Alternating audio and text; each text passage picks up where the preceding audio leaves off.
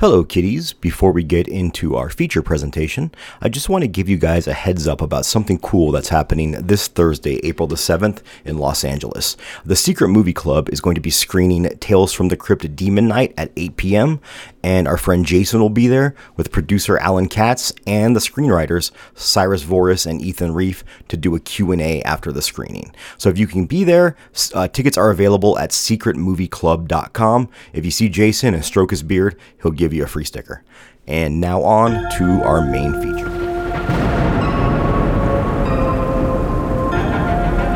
Hello, kiddies. Welcome to Dads from the Crypt.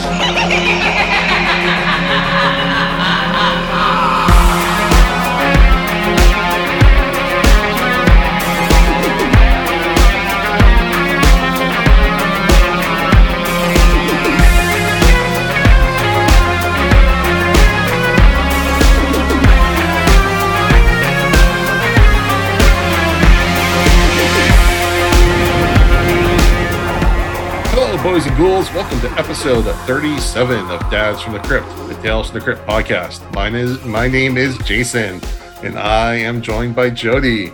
Hello. And Mondo. 37 in a row? 37? I promise I haven't been drinking tonight.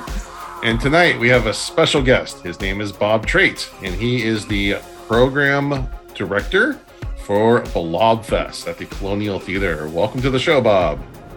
Thank you, guys. Thank you for having me. I really appreciate it. Oh, it's a pleasure. Why don't you tell us about yourself, about the Colonial, and about Blobfest?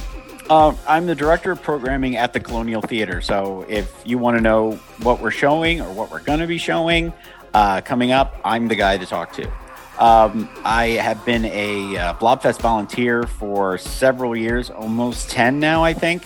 But I've been one of the planners of Blobfest the last 3 years. So it's basically like we organize a 3-day festival that's the celebration of the movie The Blob from 1958, directed by Shorty Yearworth. And if you didn't know, the Colonial Theater in Phoenixville is actually the movie theater that they come running out of.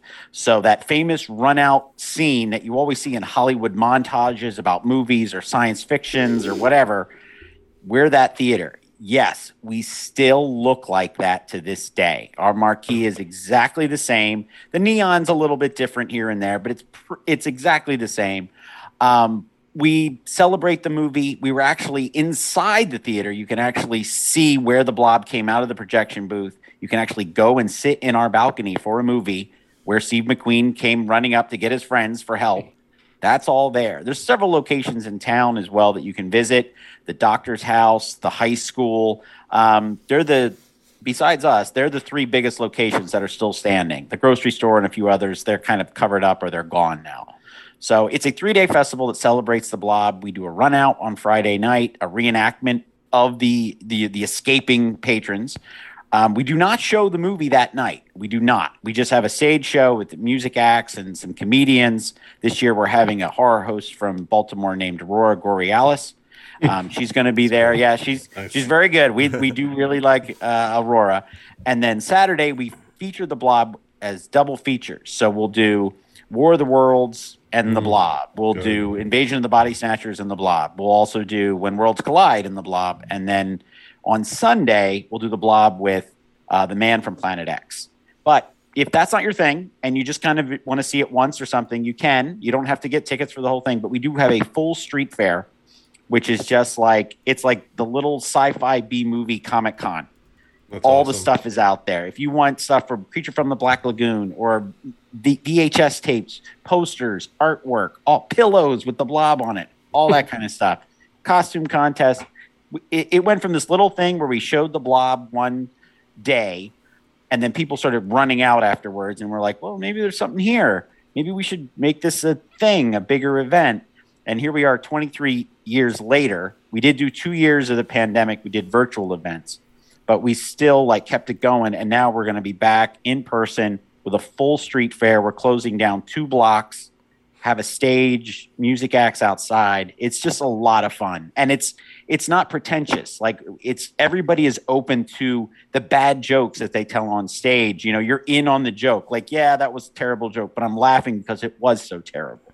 and everybody's very welcoming, and it's a very family friendly event that you will have the goth guy and the rockabilly guy actually enjoying themselves together, like talking, because they have this one thing in common, this movie that they love. It's a shared fandom. Yeah, it's an amazing thing, and we draw people from all over the world, which still is amazing to me at times. Now here's my question: do you show the '80s remake? That's what everybody wants to know. And this year, it's been the first time in 9 years that we are going to show the '88 version. Ooh. We're going to show it the Friday before. Oh, love it! I love 35 millimeter. It's 4th of July weekend.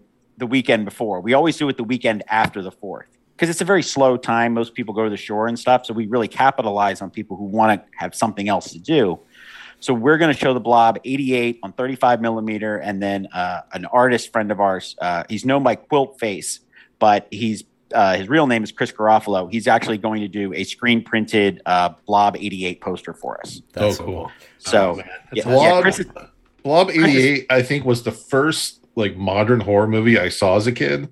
So like I grew up watching the King Kongs and the Godzilla movies, all the old ones. And I think that the Blob 88 happened to be on network TV. And I just happened to watch it. It was the first like contemporary horror movie, and it scared the bejesus out of me. I'm telling you, even in the edited version, but like also like spoiler alert, they kill the freaking kid in like a really like disturbing way.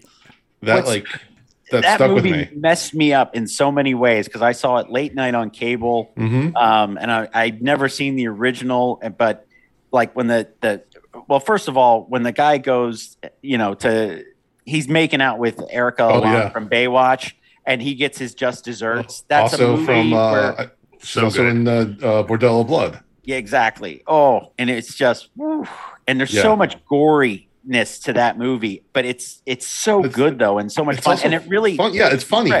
Yeah. Really, really like the whole setup with the guy buying the condoms from the pharmacist, and then points it out, and then he shows up to pick up his daughter. Like the whole, it's but what's his you name? never reach into a drain the same way again after seeing that movie. Yeah, never. Oh, it's and then it has like that amazing like stinger at the end, like for a sequel that never happened. That's one of the most horrific endings to a movie ever. Is him holding the jar with it, and it's just like this muscle just pounding. It's very Stephen King. Well, one of the beauties of that movie was like it was how do you can fight a human, right? You can fight a zombie. How do you fight this this blob? You just don't. Yeah. It's all consuming. And much like Jason, it's one of my earliest horror memories was watching The Blob when I was young and just being terrified by it. And then years later, as I got older, seeking out the original and just falling in love with the original too. So I was telling them before the show that I told you too that like I should be there this year because the pandemic taught me anything. It's that life's short. And I've always, ever since I read about your guys' festival in Rue Morgue magazine, many moons ago, and read about the running out of the theater, I said I have to do that someday. So I think this year is going to be the year. I've done it 2 or 3. I did it once just for fun. My wife and I did it because we had never done it, and then I did it 2 or 3 years, I think, now with GoPros and stuff.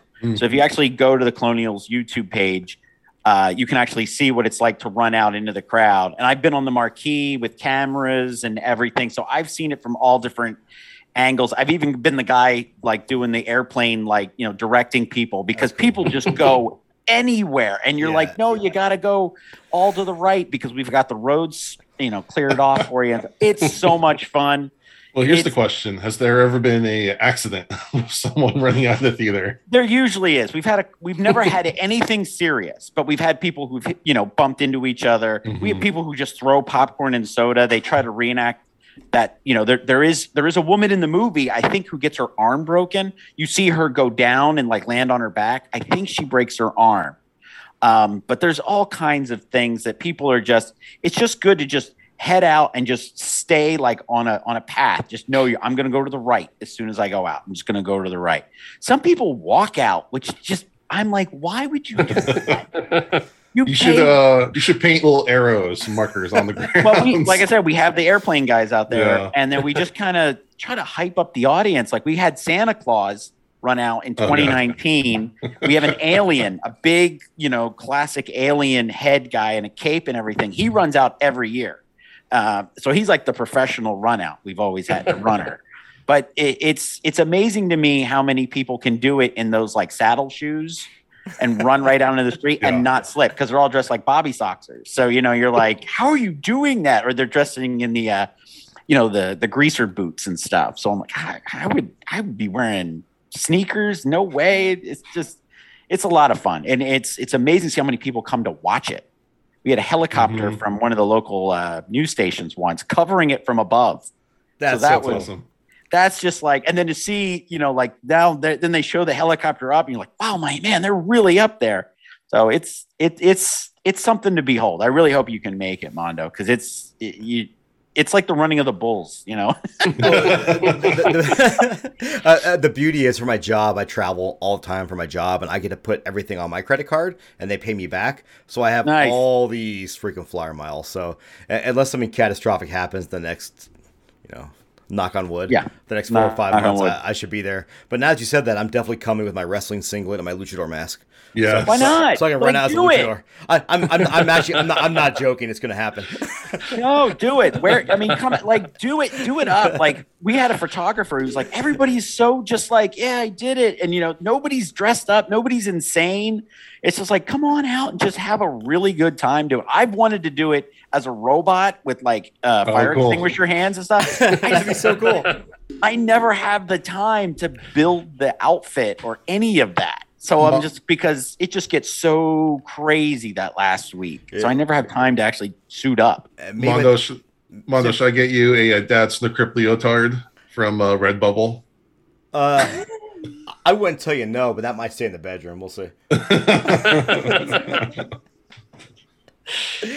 And for anybody listening, that costs extra for pictures if you want that. So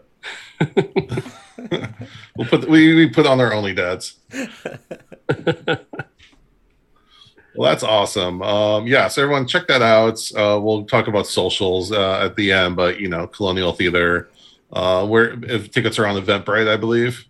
The tickets we sell the tickets on our own website. Your own website. Okay. And the tickets actually go on sale for members of the Colonial May 26th at 10 a.m.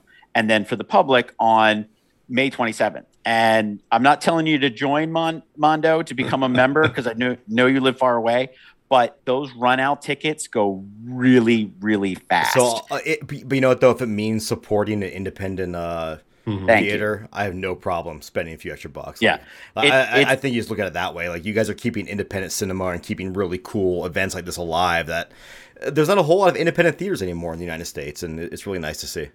No, and the pandemic killed a lot of them too. Right. A lot of the ones that we were lucky enough. We have what we call like the blob flag, like that we can fly that up, and people know where we are. They know who we are, and they're willing to help out. Like the guys from Trailers from Hell were helping us spread the word. Oh, cool. Rue Morgue, Bloody Disgusting. They were out there and they were helping us get word out when we started to GoFundMe to keep our lights on, to keep everything going. So having that connection to movie history really has helped us out and helped us survive, where a lot of places just don't have that. They're mom and pop. They're trying to make ends meet. They don't have any connection. And if the community, if they can't reach outside their community, they weren't going to make it. Yeah, that's good. I'm glad you guys are still kicking, because, like you said, a lot of places still aren't. No. Yeah. No. I've been jealous of a good friend of ours, Joe Ferry, who lives in your area and goes to the Colonial all the time, because he's all the time telling me about events and movies he's seen there. And I'm just very jealous that I only have an AMC 30 minutes away from me in my part of the woods. Oh, yeah. I'm sorry. Very sad. I was in Philly for work, and it just happened to be when the hurricane hit. Because my goal was to come down and see you guys and try to catch a movie at your theater, but I didn't want to take an Uber in flooding waters to come. Yeah, we were hit too. Like there were places of it, and I think our power went out at one point for a little bit, but a lot of our neighborhood got really flooded. And then we even had a relief concert for one of the towns. It was like a little town, just like right across the bridge. So we still consider that part of our community. But some of those people were just completely washed out. So yeah, you don't think in PA you're going to get hit with a hurricane, then it matters. That it's a hurricane. No, and it really hurt. It hurt a lot of people in our town. I was staying in a hotel by the airport, and we probably got it the least, and it was still pretty intense. I could only imagine what some of the surrounding communities got. So, we're glad you guys could do that. That's super cool. Yeah, we try to do a lot. We've had a lot of people do stuff for us in the last 2 years, so we try to reach out and help out as many of the community, organizations that we can. We've got like screenings for Gaslight coming up, 1944, nice. For domestic awareness month, and those kind of things. So it's I don't want to say it's fun for us to program those kind of movies, but it's nice that you can take a movie and make people aware of, other things and how it ties to that film, especially Gaslight. Yeah, for sure. Okay, well, before we get to our review, just a little business. We hope everyone's been enjoying the new podcast we have on our stream, Alan Katz's How Not to Make a Movie, The Making of Bordello Blood. When this comes out, the first 2 episodes should be out. And there's more to come. Hope everyone's enjoying it. I've already heard the first 2, and I think they're really informative, really interesting, and very from the heart production. So hope everyone's enjoying that. Yeah, if you haven't listened to those episodes yet, it's really cool. Support Al with this. It's really cool. And it's cool to kind of see through his lens the making of this movie that nobody wanted to make. As he put it in his own words, and his interviews with his friends and how they got certain things done. He talks somewhat about Tales from the Crypt and how season 3, how they're ready to can the show until I guess a chance meeting they had. So a lot of really cool stories on that, and I think everyone's going to enjoy it.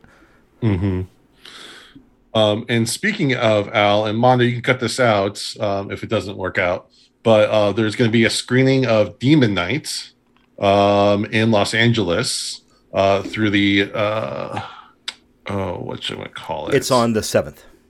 It's on the 7th through the Secret Movie Club, I believe it's called. Yeah, Jason, are you going? Okay, so again, you can cut this out because I still haven't finalized everything. Okay.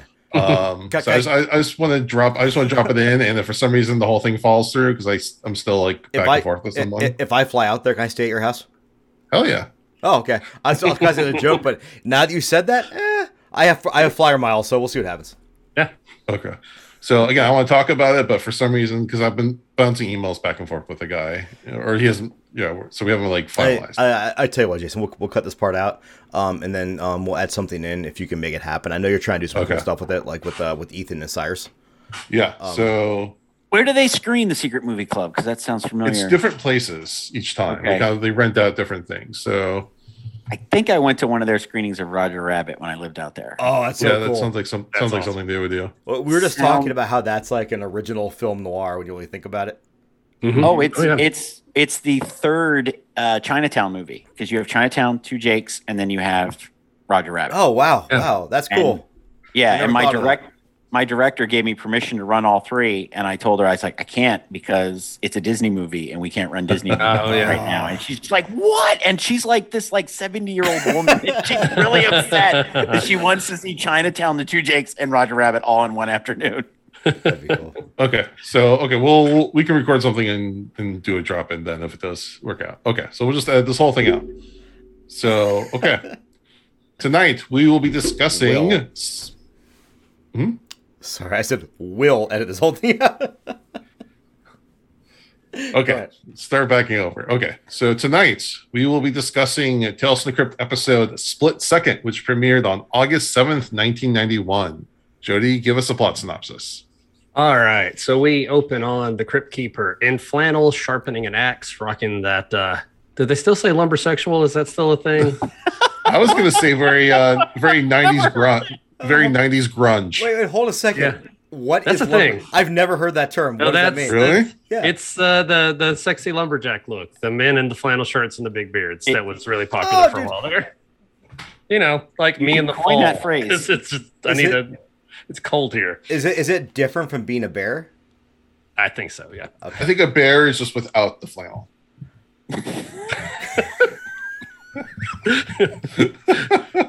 A bear, right. A bear. You just coif your chest hair as opposed to wearing the clothing. Yeah. Okay. We're just in the intro of this so far. We're off the rails already. This might be a record. This is excellent. All right. So in the beginning of this episode, we meet a waitress named Liz, and we get to hear her inner monologue. She lives in a logging town. She feels stuck there. She's bored. She doesn't have any money. And while she's waitressing one night, one of the loggers named Banjo tries to flirt with her, and he starts getting aggressive with her because she doesn't respond the way he wants. And then this man shows up. He pulls a gun on Banjo. They kind of tussle, and he demands an apology. And seeing the men fight kind of gets Liz going.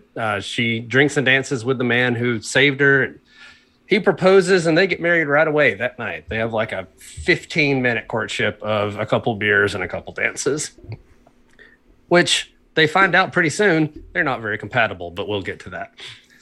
The man's name is Steve. He's the owner of a logging camp. He has lots of money.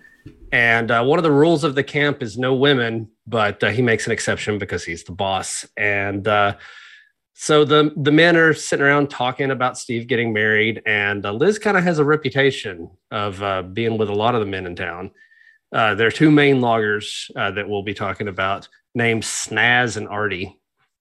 But they're going to have to move to a different part of the forest to do some logging. And Liz walks in wearing short shorts and a tank top, and the men all start staring. And Steve instantly goes nuts. He starts getting jealous. He tells her to stay away. He tells the men to act like a gentleman. Snaz jokes about her reputation, but Steve thinks it was Artie and beats the hell out of him, just punching him. Takes what is that thing he shoves in his mouth? Some big pole thing. His mouth's bleeding. So they've learned very quickly. A chair. I was like, Yeah. What is that? You learn very quickly. You don't mess with Steve about Liz. Don't mess with Steve or he'll shove a pole in your mouth. Gotcha. Okay. Liz is angry about Steve getting jealous, though, and they have sex, but Steve's outburst has made Liz bored with the whole relationship. This is literally the day after they got married, by the way. She's already bored. She's tired of this, had enough of this man. And so a new guy named Ted shows up looking for a job, and Liz talks with him a little bit, and you can tell she's into him. Steve takes Ted down for like an audition, and Steve doesn't use a chainsaw. He uses an axe, and he stands on this huge tree trunk and chops it with the axe. And I felt very tired just watching this man. It seemed exhausting. Liz, however, feels very different watching this man. Are you saying you and Liz were having different? You guys were not having very different reaction. Okay, I'm having the 40-year-old man reaction. Thinking, oh man, like, my back. Yeah, his back. Terrible after this. And I was like, safety, man. You watch yourself. But Liz is having some very different feelings, and she starts staring, and Steve sees her, but he hires Ted anyway. The other men are really excited because they're going to help him win, or he's going to help them win a lumberjack tournament. So later on, Ted comes to the house looking for Liz because Liz says she needed to move a box. And he's trying to find her. She says, I'm up here. Walks in, it's the bathroom, and she's in the shower. She asks him to get a towel, asks him to dry her back, and then drops the towel and turn around.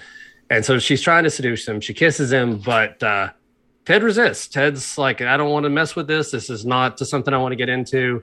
He drops a work glove as he kind of runs out of the place. And at the bar, he's telling the other guys he doesn't know what to do. He's like, I'm thinking about leaving, but the other guys convince him to stay. While they're talking, Steve comes up behind them and breaks a mug on the table, just explodes the thing, and accuses one of them with cheating with Liz because he found that work glove. He's yelling at them, and they say, like, man, this woman is driving you crazy. And Ted decides, you know what? I got to get out of here. Someone's going to get hurt. This is more heat than I want. I just wanted a job. But while he's packing, Liz walks in, and again, she tries to seduce him. He resists, but eventually she kind of has her way, and they start to have sex, but Steve walks in on them, and Liz immediately turns and says that she was forced into it. Steve grabs Ted, throws him all around the room, literally just picks him up and throws him like Carlton being thrown out of the house on The Fresh Prince. Sorry, hold on. We're going to talk about The Fresh Prince. Hold on, that wasn't Carlton, that was DJ Jazzy Jeff. Oh, that's right, that's right. I'm sorry. Or Norm Macdonald getting thrown out of buildings in the movie Dirty Work. That is true. Anyway, he gets thrown all over the place, and then Steve grabs an axe, hits him upside the head twice with the blunt end, and then just like knocks him on the ground and hits him with that axe again. Ted ends up blind from that beating, permanent blindness.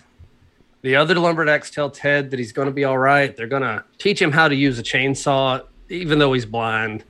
And it kind of makes him feel better. He's out there, he's doing some work, he's smiling, he's enjoying himself. And meanwhile, the men take Steve by knife point.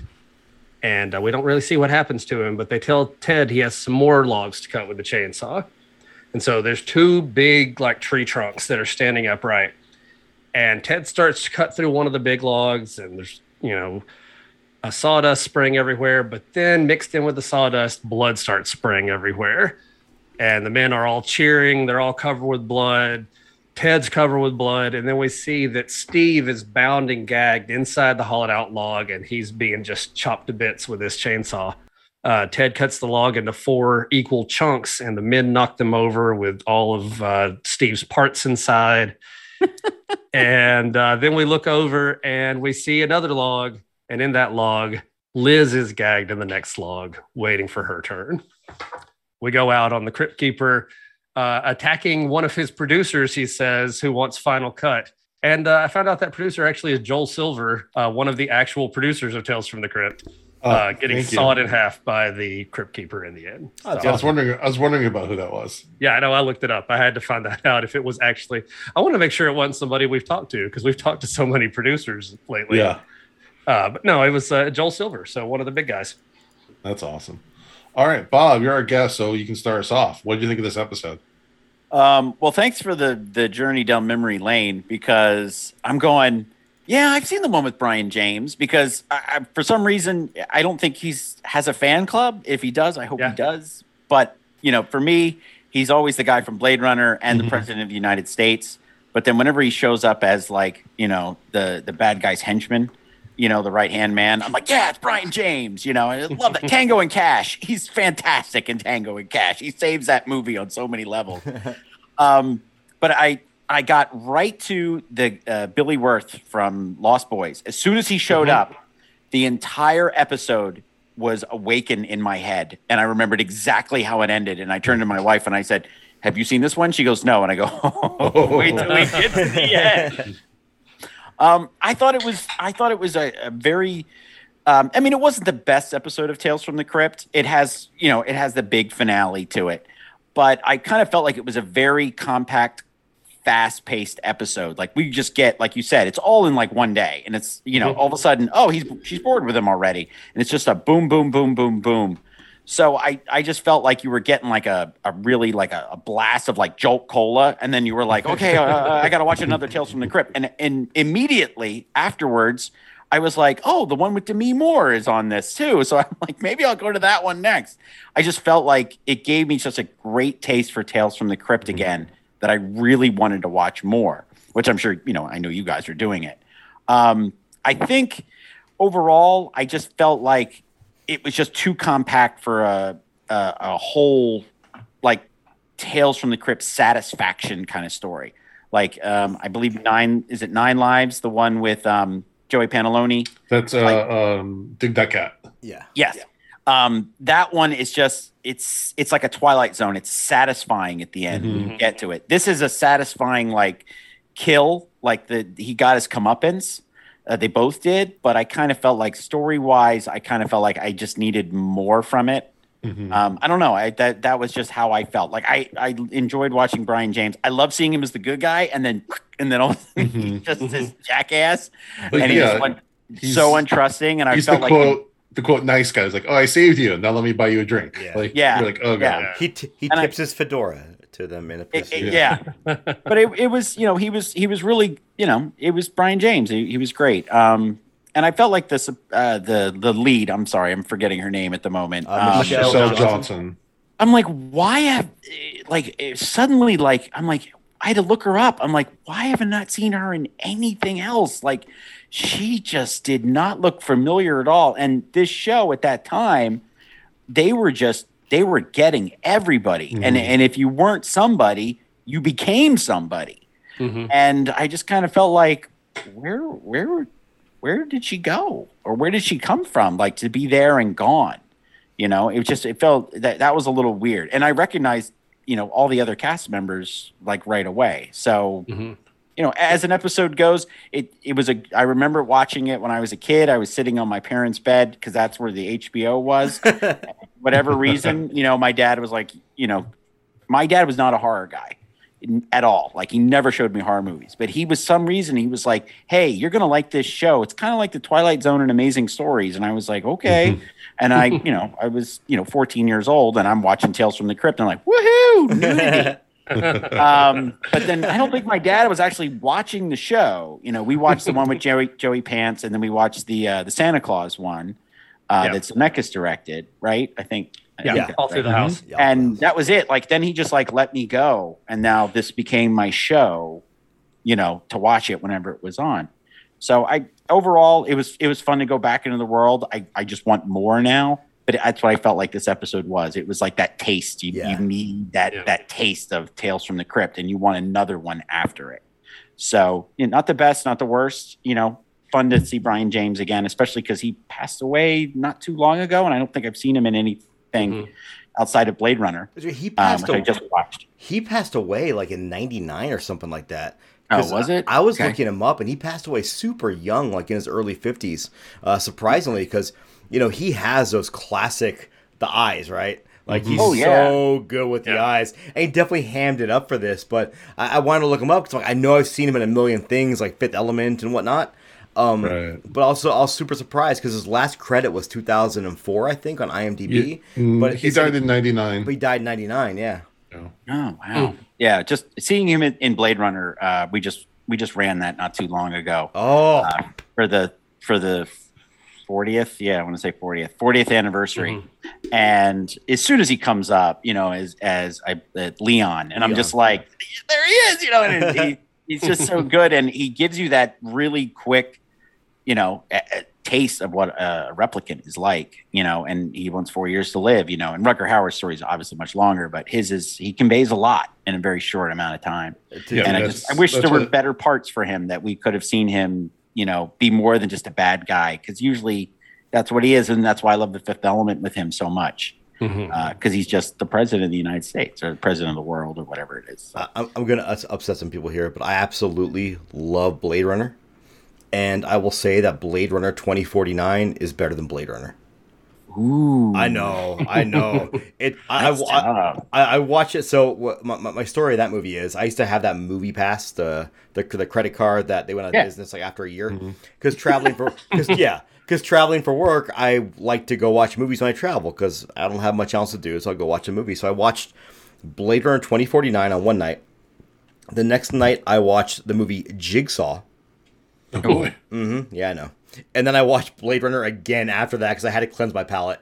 And I just fell in love with 2049. And again, I know people will be mad at this, but it's not a knock on Blade Runner. Blade Runner's, one of my favorite movies of all time. But I just absolutely thought that Blade Runner 2049 was just, something just clicked right for me. No, hey, I mean, you can love it.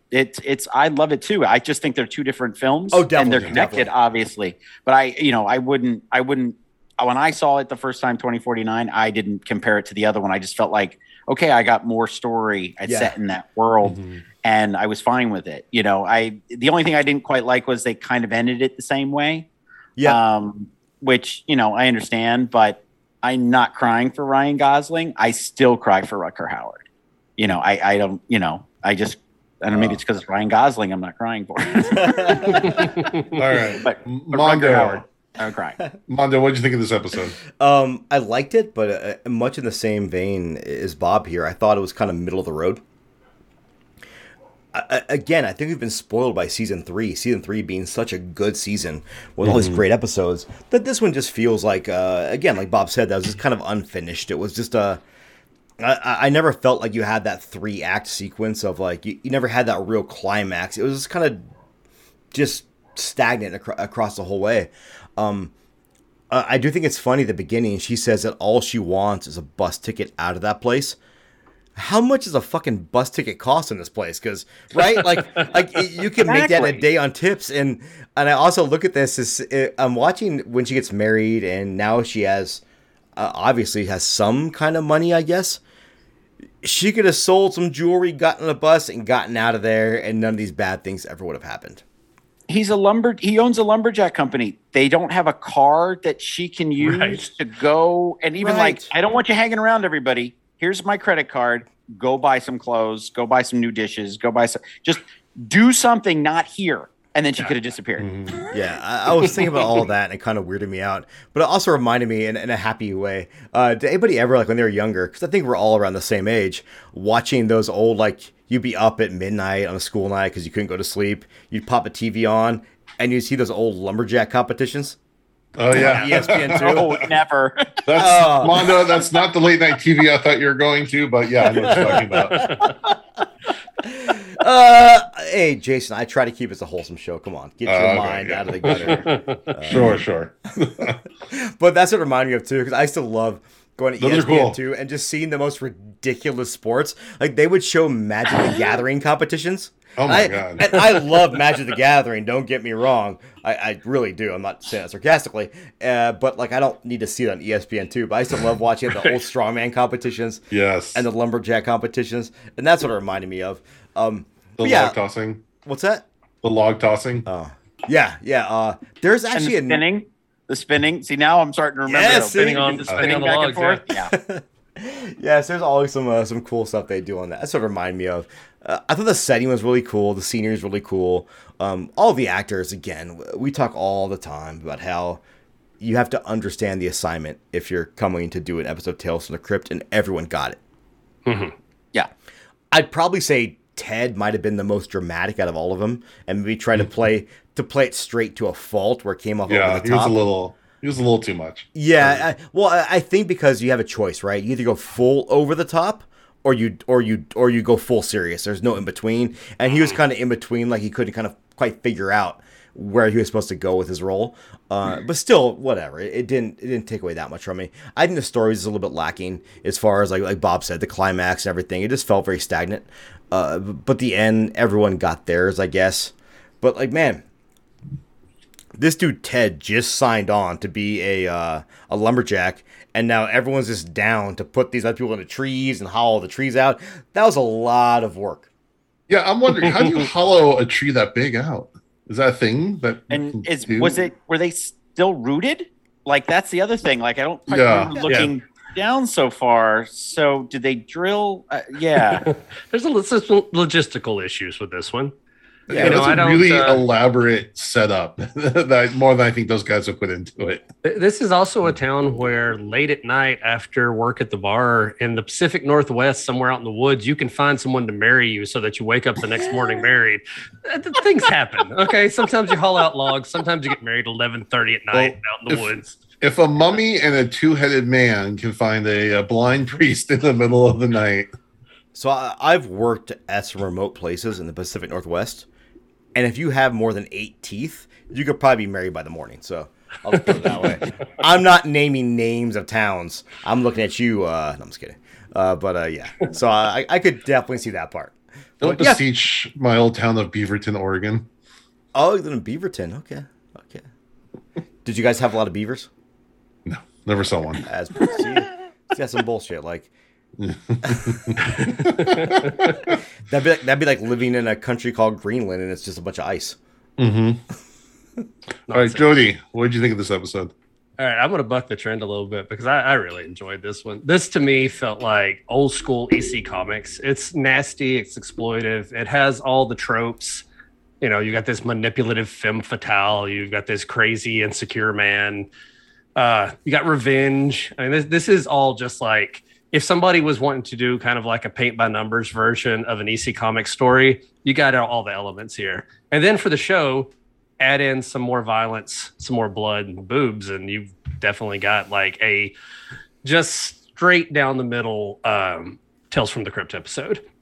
It is exactly what you expect. It's the episode that they're fake filming at the beginning of Demon Knight. You know, it's just That's yeah. yeah, it's gore and violence and sex and Yeah, you know what? Yeah, this is the prototypical episode that your parents Yeah. warned you about. Yeah, absolutely. This is what people think of when they think of Tales from the Crypt. You know, we've watched a ton. We know there's a lot of variety, but this is the kind of stuff people think of. But I really like it. You know, I like the voiceover gave it kind of this cheesy noir feel that I kind of dig. And I also love everyone in this episode ends up being a maniac in some way. Like That's true. Even the protagonist against other lumberjacks at the end, they Yeah. thought it was totally cool. Like, you know what we should do? yeah, Put these fuckers in hollowed out logs and let's slice these motherfuckers up. Yeah, how does that conversation happen? So, Snaz. so I had an idea, Snaz. I mean, right now Will Smith's probably having conversations with his people like, how do we get this guy in a log? We'll get to that. Yeah, but you know, like, okay, so Steve is a maniac who the first time someone like glances at his wife, he shoves like a chair leg down his throat. The Liz, her whole thing, like, it's not even about sex. She's just trying to stir up drama because she's bored. So she's willing to like have all this craziness happen around her. And then at the end, these two just random guys are like giggling with glee as blood covers their face and their boss is chopped up with a chainsaw. I just love how over the top it is. It's a completely nutty episode. You know, is it probably a little bit of a sexist episode because this lady is like the cause of all evil? We don't allow women. Look what happens. Maybe, but it's so over the top. Oh, I think wow. we can kind of Yeah, forget and I it. never thought of it that way. And they also like say she's making you crazy. She's like making you crazy. She's which the is problem. yeah, they're blaming it on her. Like, no, you're making yourself crazy. Well, I mean- you mentioned that Steve was a maniac. Would you also say he was a maniac on the dance floor? I mean, they did dance. Well, I don't think he was a maniac then. At the very beginning, he seemed like a pretty decent guy, even though he was putting a gun up to someone's head when we first met him. So maybe maybe he was ready to snap. He might have been. I'm glad we didn't see that guy at his lumber camp because I would have been like, why didn't you just tell your employee you're being a jerk? I'm gonna, Right. you know, you're Yeah. fired. I'm glad he wasn't an employee. Stuck a gun to his head. No, Banjo was just there with one of the other logging companies in the Yeah. area, I guess. Yeah. Yeah. What else you gonna do when you work up there? I like what you said about her and the voiceover and the femme fatale because I got like I'm really into film noir at the moment for work and I'm like wow it's really she's doing the voiceover and everything, but I kind of felt like it flipped the script. The woman had the power and she Yeah. was controlling everything. And granted, she was evil. We can just Right. straight up evil. I mean, but it was different, especially in the '90s, to see something like that to be Yeah. that in the face. She was controlling everybody, But- and then Billy Wirth was a boy toy. Like he was straight Right. up Oh, yeah. an object of her affection. So I thought that was different, which is, you know, what I think Tales from the Crypt did a lot of times. They Yeah, they that's put cool. the Well, envelope. and even though Steve's out here beating the hell out of everyone, like he's not actually the real villain of this episode. The real No. villain is Liz. She's Yeah. behind it all. She's the mastermind. Yeah. So Yeah. So I'm going to jump in, and I liked the narrative, the monologuing she did, narrating. The problem is that they stopped with it, and she didn't have anything like in the last couple minutes. If they would have kept that, and if you could hear her in their monologue as this guy's about to chainsaw her into four pieces, She does. She does. says, Yeah, at there's a least little he bit. found a way to stop the boredom or something like that. Okay. She says something to Okay, that yeah, effect. okay. But you're right. There is a point where she does kind of doesn't say anything for a while, and then we don't hear it again until the very end. right. Yeah, I think if they would have kept that more, it would have kind of kept it a little more cohesive Sure. because this episode is just going so fast. There's no room to breathe. I didn't love this episode. I mean, yeah, it's a banger of an ending because I remember seeing that as a kid and that left an impression, but I don't remember anything else about this episode. I just remember that one scene. But I guess my problem with this episode is that it felt like a Skinamax episode up until like the last minute. How much Skinamax did you watch? Like, An appropriate amount for a 90s kid. Yeah. Yeah. because I don't Um, remember blood and guts in Skinamax, but just saying. No, I'm saying like everything right up to that point Okay. felt like, a bunch of, manly men off in the woods and then, the hot wife and there's like, casual nudity, but not over the top nudity. It just felt more like a Skinamax episode. Right, but with a Tales from the Crypt ending. And yeah, the acting was pretty good. Yeah, the Ted character was kind of a wet blanket a little bit. But yeah, there are a lot of good character actors. So this was directed by Russell McKay. He did a ton of music videos from Billy Joel, Paul McCartney, Duran Duran, Bonnie Tyler, Queen, Elton John, and then he went on to direct movies such as Highlander 2, The Shadow. Oh, he directed Highlander as well. Oh, the first Highlander? Okay. Oh, yeah. He did like the Teen Wolf TV show. He directed Resident Evil Extinction, and he also actually went on to do 3 more episodes of Tales from the Crypt. So he has a great resume. You guys are the experts. Who has the most episodes directed for Tales from the Crypt? That seems like a lot. Like that, yeah, that has to be up there. I'd have to look. Okay. I have to look at the whole series. That has to be at least tied. I can't imagine anyone did more than that. Yeah, because they like to rotate their people around enough that I can't imagine somebody came back many more times than that. I just thought Zemeckis would have had, there's always something that he was trying new or different that he probably would have been up there at 3 or 4. Again, at the top of my head, the only ones I can think of were All Through the House and The Yellow. I'm not sure if he did others. He produced a lot. I don't know if he produced a lot. But, yeah. All right. We already talked about Byron James, but yeah, I remember him most from Fifth Element. I think he was he the general? President. Oh, he's the president. Okay. No, he wasn't. You're right. I keep saying he's president. No, he was the general. Yeah. Because he had like that weird kind of. Tiny Lester was the president. Tiny Lester was. That's right. Zeus. Zeus. WWE yeah. thing. No holds barred. Yep. Liz is played by Debo. Michelle Johnson. She has an interesting resume. I would love to see her do more. She was in Waxwork. Dude, I love Waxwork so much. It's a great movie. I think that's such an underrated horror gem. I fucking love that movie. She did Death If you Becomes guys Her. haven't seen it, go out of your way to see it. I'm not exaggerating on that. Yeah, it's silly fun. Yeah, I think that's definitely one on my list. Death Becomes Her, which is just a great 90s. Also, that was also Zemeckis too. So probably where he spotted her was here. And she also was in Dr. Giggles a year later. Which was directed by Manny Coto, who did the previous episode. I think as a podcast, we may have talked about Dr. Giggles the most of any podcast ever. Because I feel like at least once every other week we talk about Dr. Giggles. I've been on Dr. Giggles kick lately. I love that. We're actually going to talk. There's another Dr. Giggles comparison that we're going to make in a minute. Okay. Billy Wirth. Again, who is he in Lost Boys? He's the dark-haired one? Yeah, just one of the vampires. Okay. Yeah. I'm trying to remember how he gets it. He's like, you killed Marco? Okay, he's just one of the other vampires. Yeah. Okay. Yeah, he doesn't say much. He's not like the blonde-haired one that gets... That's Billy Winters? Yes. He's the curly blonde-haired one. Okay. And then there's the straight... They call him the Twisted Sistered one. There you go. I like that. He was also in Body Snatchers, kind of a Invasion of the Body Snatchers kind of redo. Yeah, the 90s one. And then Snaz, I kind of love Snaz. He's played by Dan Martin. He has a great resume. He was in the Stand miniseries. He was in Beverly Hills Cop 3. He was in Heat. But he was also in Leprechaun 5 in the Hood. Hey, and Sleepwalkers. Oh, and Sleepwalkers, yeah. Oh, yeah. Yeah. Overall, especially for the episodes in this season, I mean, if this was like a season 6 or 7 episode, I'd probably rate it higher because what it's compared by. But being in season 3, it's just kind of middle of the road for me. Banger of an ending, but overall, it just doesn't really gel. But one of the really interesting things is, Mondo, you usually often bring up the composers, but I happened to look at this one, and it was composed by Brian May. Now, it's not the Brian May from Queen. And if you listen to my Manny Coto interview, I bring up the fact that Dr. Giggles is also composed by Brian May.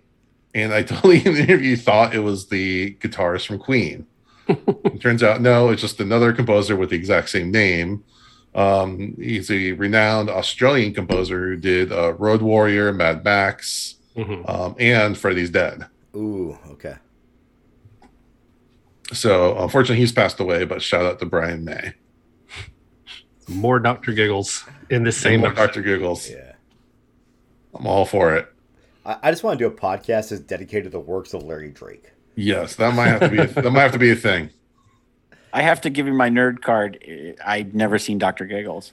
It's good. Oh, it's great. It's good 90s fun. You know, when it came out, it's kind of one of those slashes that slid under the radar. But man, it's got some really good stuff in it. I love Larry Drake in Darkman. Darkman is one of my all-time favorite movies. He's so good in that movie. What a villain, right? Like just so cold and callous, and that perfect sneer with the cigar. So good. And I never look at a cigar cutter ever without thinking of Eddie Black. Ever. Same here. Ever. He's so good in that movie. I think if you enjoy those old 90s kind of, I wouldn't even say goofy. It was actually a pretty nasty slasher for its time. I think Dr. Giggles is a super underrated movie that like more people should watch.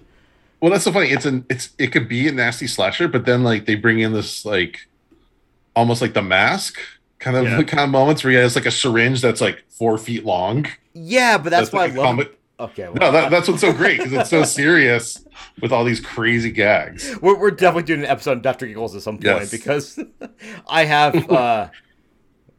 I want to talk about that. All right, Jody, why don't you give us a comic comparison? All right. Shock Suspense Stories #4 is where this one came from. This is August-September 1952 issue. Script by Al Feldstein, one of the founders, and art by Jack Common, who we talked about before. And as I talk about this, like I think this is why I ended up enjoying this episode so much, because of the ones that we've done, this is probably the most faithful adaptation of the story of any of them. So this is why I say this one felt like an EC Comics story. You know, a lot of times they kind of take it as inspiration and then just run with it and do their own thing. They added a little sex and violence, but other than that, it's the same story. Some lines are actually lifted directly from the comic too. Like when Steve says, you know, on my time, you hack Paywood instead of, you know, doing all the tournament stuff. That's a direct line from the comic. When Ted gets nervous about Steve, Liz says, don't mind him. I don't. Directly from the comic. So this is an EC Comics story brought to life. There's a few minor differences. The whole thing about Ted's preference for an axe versus a chainsaw isn't there because everyone uses axes. 1952, a little more old school. Ted does manage to fully resist her advances because this is a comic book for kids. You couldn't quite go into all of her seduction, but she still tries to do stuff. And she still screams rape when Steve catches them. And Steve beats him in the head with a rock instead of an axe. So again, they just kind of up the violence a little. And it ends with Steve in the log as Ted starts chopping it in half with an axe. And Liz's face as she knows she's next. Which is actually kind of worse to get chopped in half with an axe, I would imagine. Yeah. You know, the chainsaw at least kind of just cuts right through and does its job. The axe, that's going to take a while. But so, yeah, it's the exact same story. This episode felt more like a Tales from the Crypt comic strip than just about any of the other ones we've watched. And I think that's part of the reason why I like this one so much. Because remember, my introduction to Tales from the Crypt was the comic. And so that's what I look for a lot of times. It's a good little comic. But I like where they took it. Just jazzed it up a little bit. Nice. All right. Any parting thoughts before we go to our ranking? No? Okay. Bob, scale of 1 to 5. You can do half points, 5 being best, 0 being the worst. What do you rate this episode? I'm going to give it a 3. Like I said, it ignited my thirst for more Tales from the Crypt. Also, my anger that I just can't go get them all on DVD, or Yes. I've got to go to alternative sources to watch them.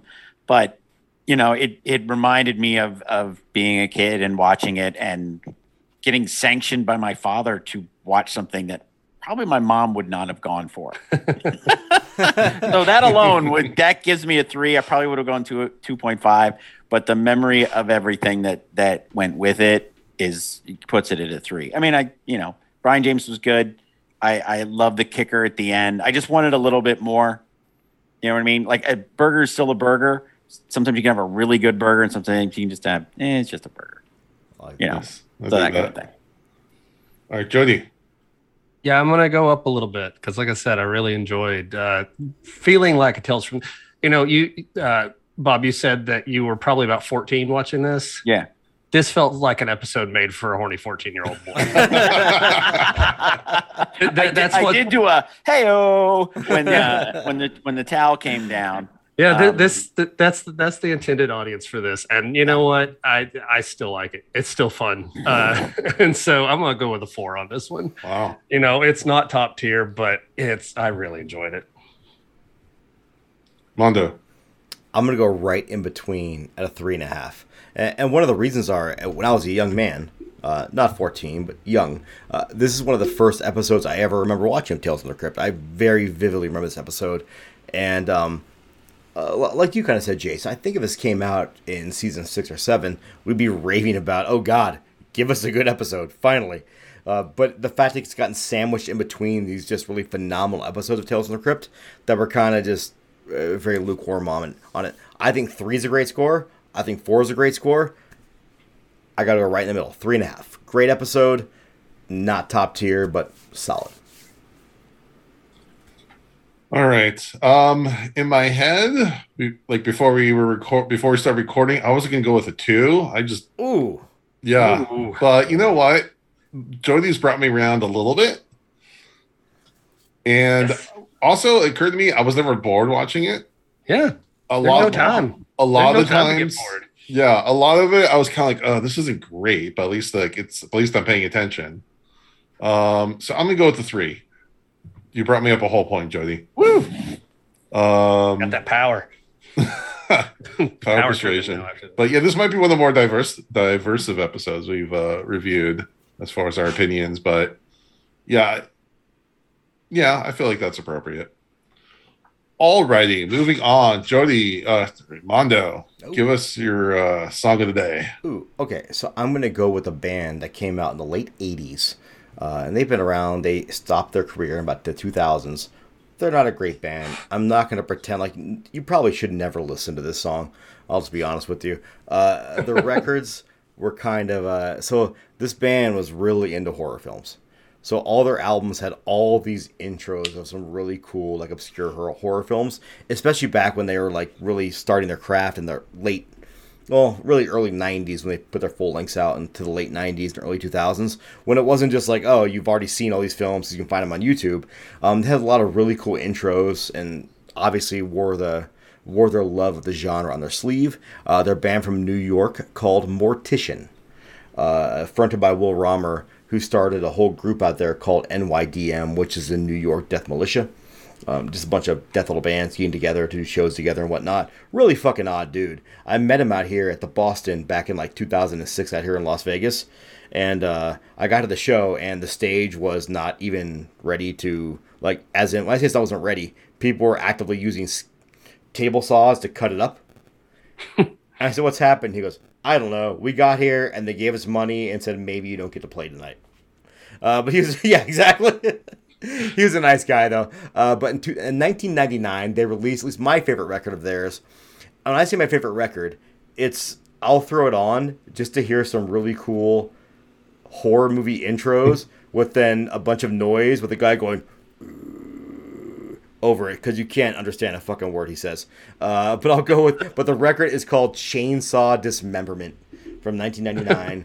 And I'll go with the track off there, Psychotic Rage, which I think is maybe a minute long if you're lucky. So, song of the week, Psychotic Rage, because there was some psychotic rage in this episode. From the band Mortician, from the album Chainsaw Dismemberment. And if you look at their album cover of that, it's very Texas Chainsaw influenced. They had other records like Hacked Up for Barbecue. I think their final record is called the Last Bloodbath Section. Oh, sorry, Final Bloodbath Sessions from like 2004. And I don't think they've done anything since except for just some random stuff here and there. They still play live. Like if you're in New York, Like our friend Allison's in New York. She should go see. She should not go see Mortician.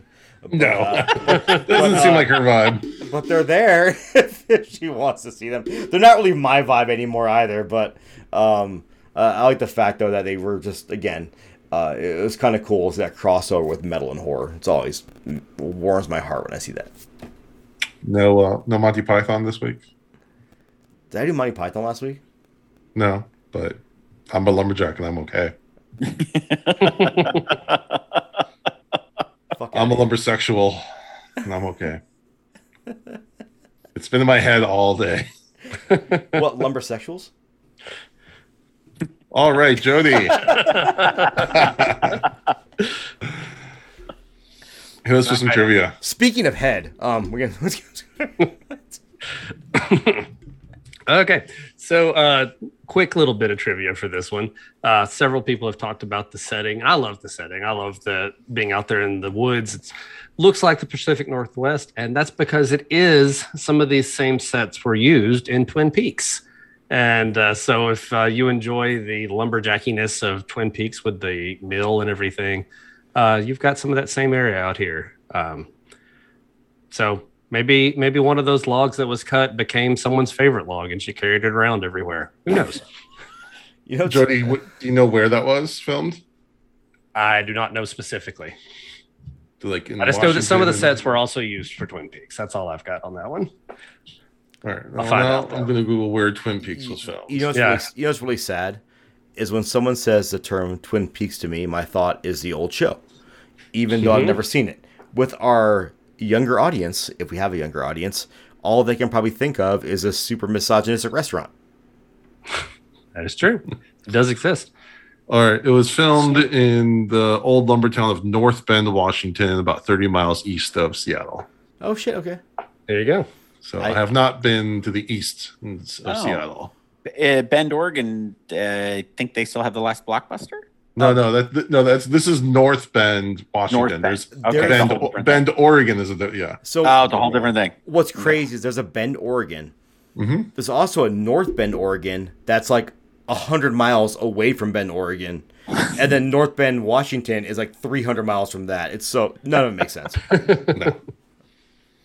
I also see that it was that they did some filming in some place called Snoqualmie. Oh, just a great name. My company, I've been to Snoqualmie. There you go. Yeah, my company does some casinos. That actual casino called Snoqualmie. Snoqualmie, Washington. So yeah, it's If you ever want to visit the set of this episode, wander through the woods in Snoqualmie. You'll probably walk across it at some point. There's a casino there, and what I will tell people is everything around there is just pretty fucking cool. Like we do some casinos up there, and one of them is right by a little town called Poolsbo, which is also known as Little Norway. So there's all kinds of little rad cities up there, and if you haven't done it, if you ever go to Seattle and want to go to a smaller city, you have two choices: to take the bridge or the ferry. Take the ferry. The ferry is so much fun. Just saying. All right. Well, that moves us to dad advice, and Bob, you're our guest, so hit us with what you got. Well, the first piece of dad advice I have, I recently discovered it, and I got it from Bruce Lee. And he said, instead of buying your children all the things you never had, you should teach them all the things that you were never taught. Ooh. And material wears out, but knowledge stays. So I thought that was, it's something that I've been trying to, remember. And, when I get to those points with my son, who's just 2 and 5 months. So I'm, preparing myself for those moments now. But it really stuck with me. And I think I just saw it scrolling through something on Instagram, and I was like, that's actually really good. Yeah, I like that a lot. Me too. It makes a lot of sense. But as far as my own dad advice would be, it would be to tell my children, my son, if I have another one, a daughter or whatever, is to take chances and to not just settle. I didn't take enough chances when I was growing up. I always played it safe. I always did, instead of doing the crazy thing, I always did the safe bet. And I unfortunately applied that to too much of my life and did all the safe choices. until I got much later in life. And then I met this woman who I had, I knew I could not live without. And I did everything I knew I had to do to be with her. And, we're married, and now we have a 2-year-old son. And that choice, that chance that I took influenced me from that point on. And then I just started making all of the right choices for myself and taking those chances. So take a chance. Don't always worry about what's the safest bet. If you're not going to take the chance on a job you want, or playing a sport that you want to do, or, going off and being a painter, you're never going to know. You're never going to know. So you've got to take the chance and learn from those mistakes. And if you don't learn from the mistakes, then you're not learning anything. If you're not taking a chance, you're not going to fail. And you need to fail to succeed. Yeah. So that's my dad advice, is to take chances. Don't always play it safe, and, learn from those mistakes. So that's the dad advice I'm going to pass on to my son. And I'm going to say, look, it worked out. You're here. So, awesome. I'm happy you're here. Your mother's happy you're here. I'm happy I'm with your mother. So, and if I wouldn't have taken that chance, you wouldn't be here today. So I've got a good, flip side to it. So I can say, here we are. Yeah. But that's my dad advice, teach your kids to take chances, and, enable them to take chances, and tell them you're going to fail, but eventually you're going to succeed. You're going to learn. Mm-hmm. So that's my dad advice. You know what? Well, not the qualifier, but the amendment might say, like, take chance be moderate in both ways, because sometimes there's chances you should not take. Well, yes. Like, don't getting into a car with someone who might have been drinking, right. That kind of thing. Yeah. So it's like teaching them which chances are the ones that are worth it. Right. I'm a cop's kid too, so all of your whole life is within the law and staying safe and doing those kind of things. So I'll have that too. Yeah, right. One thing I think helps kids take chances is if they know that you go out there, you try things, you take these risks. Like let's say you want to be an actor and you want to move out to LA. If they know that on the flip side of it is mom and dad are still there, like you're still there. If you fail, we're still with you. We're still supporting you. We're still backing you up. And, if you need to come back at some point, we're always available. I think having that safety net of parents who are encouraging them to take those chances helps people do that too. They're willing to step out because they know that if something goes wrong, they at least have that safety net. I've talked about here before, like my parents were drug addicts, alcoholics, and, I didn't have that safety net. So I've always told my daughter, like, I am excited to be that safety net for you. To where, again, like Bob said, go take those chances. If something doesn't work out, I have a room right here that you can come right back to. Go try stuff. And we're here tonight. Like, I'd rather you do those things and try to live your life to the fullest than to pull back because you're worried about X, Y, and Z. Because I'll always be here. I'll always help you figure it out. Yeah. Like, you're talking about being an actor. I remember I was just in an interview with John Krasinski. And his parents said, go out, try it for, I think it was like 2 or 3 years, and then, come back. And he gave it that shot.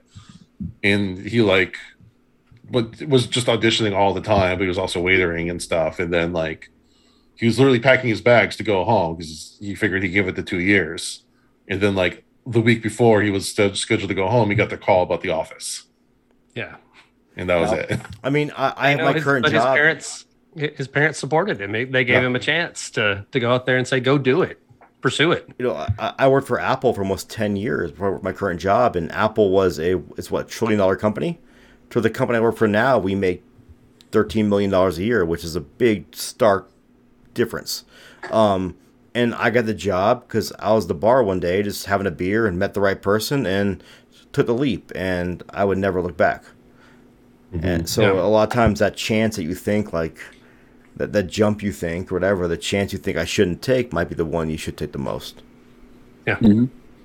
You never know. Yeah. Again, we're a bunch of older gentlemen giving this advice, but I think we have a little bit of experience to where I think we can give this advice. Like, I think we've probably all been in the state where we look back at our lives like, man, what would have happened if I had twisted this way?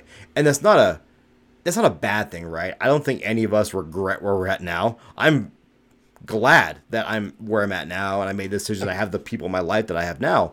But I do think, though, like, it's cool to be able to give our children that, like you said, the safety net for them to fail, and to still be there and be like, all right, it's totally cool. We'll be here. We'll be here no matter what. All right. That wraps up another episode. Bob, thank you so much for coming on tonight. Where can people follow you and go find the Colonial?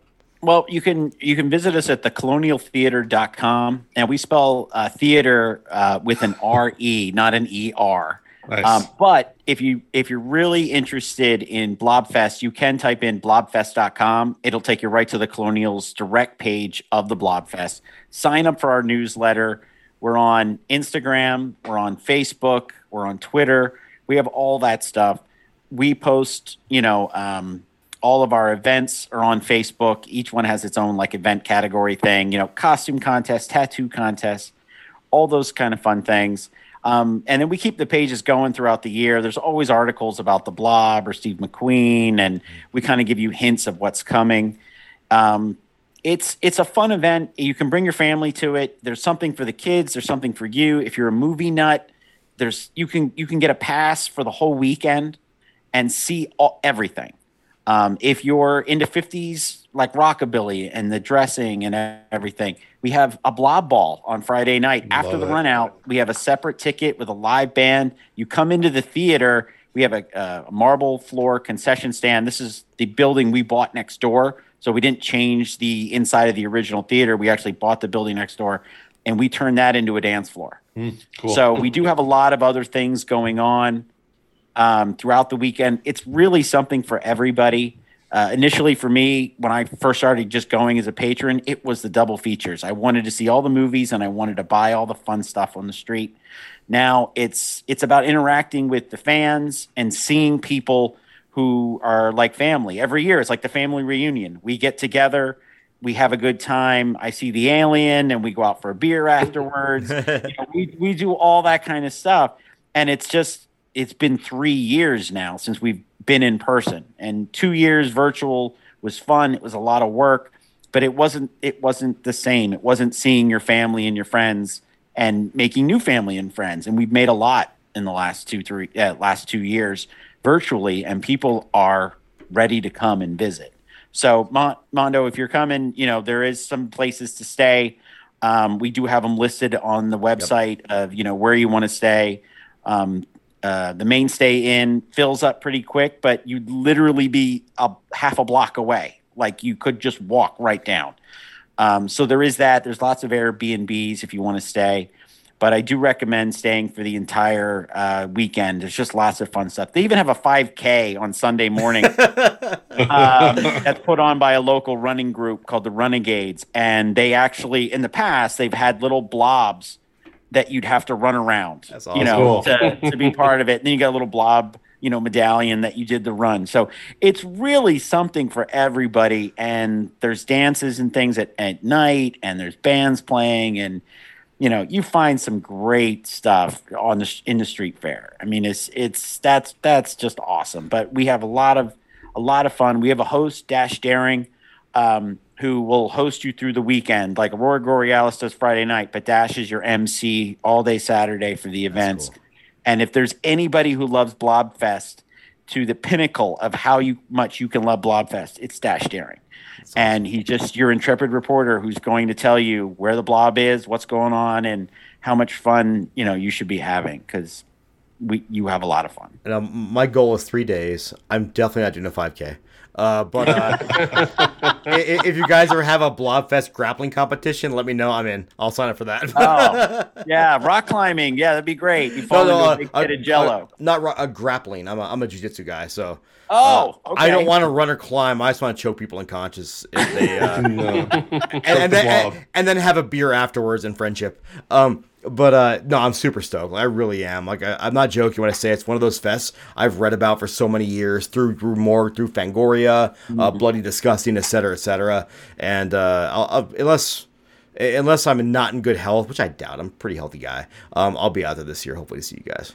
Super stoked. It's that chance to sit in a movie theater where the people Yes. are attacked. You're Yeah, it's so watching cool. a movie where right behind you, the thing would have been coming out and getting you.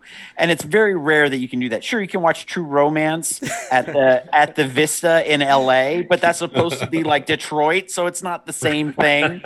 But this is that moment, and then if you actually get to run out, you're living that moment. Now we do close the streets will be closed all summer long on the weekends. So if you didn't make it out and you showed up for one of our other events that we had You can still run that there. Saturday or whatever, you'd be able to run out of the theater like, oh, I'm still doing it, but you wouldn't have to worry about cars I'm just- zipping by. The ushers might get mad too, and people might get mad as you disrupt their movie. But You'd be surprised what our ushers are able to put up with. I'm just thinking of like someone who owns like a flower shop across the way, and just at random times during the day, people just come screaming out of the theater next door. I've seen it. It's kind of weird, but like people who are, they're in September and they're like, we're going to run out. And they run out and they're like, guys, there's cars out there. What are you doing? Just make a quick right. So we do have a Blob shirt that we sell year round in our little concession stand / like gift shop. So we do have, if you didn't make it out and you still wanted some Blob stuff, we do have like a book and magnets and all that kind of fun stuff. I might need to order a Pretty blob cool. shirt. you should come Yeah. out too, Jason. You too, Jody. It's nothing else. There's nothing else. I would love I to. don't have Just think enough schedule, yeah. frequent flyer miles. There's really nothing like it. It's really, really different. No, I would love to come. Just I've already got one film fest lined up this year, hopefully. So I'm hoping I can make that one help. That's like 2 hours from your house, though, right? That's It a is, drive. isn't it? But still, you still got to pay for it. Well, make a plan, like 3 years. Then you're like, yeah, I'm gonna. there we do go. it. There you go. You got to make that plan. All right. Again, thank you, Bob, for coming on. It's a blast. Thank you for having me. Next week, we will be reviewing episode Deadline. We appreciate everyone for listening. We would really appreciate it if everyone would give us a rating and review on iTunes and a rating on Spotify. And with that, we thank you for listening to Dads from the Crypt. Adios. Follow Dads from the Crypt on Facebook, Twitter, and Instagram, or I will follow you to the grave. No, seriously, you really should watch. But be careful what you ask for. You may get it.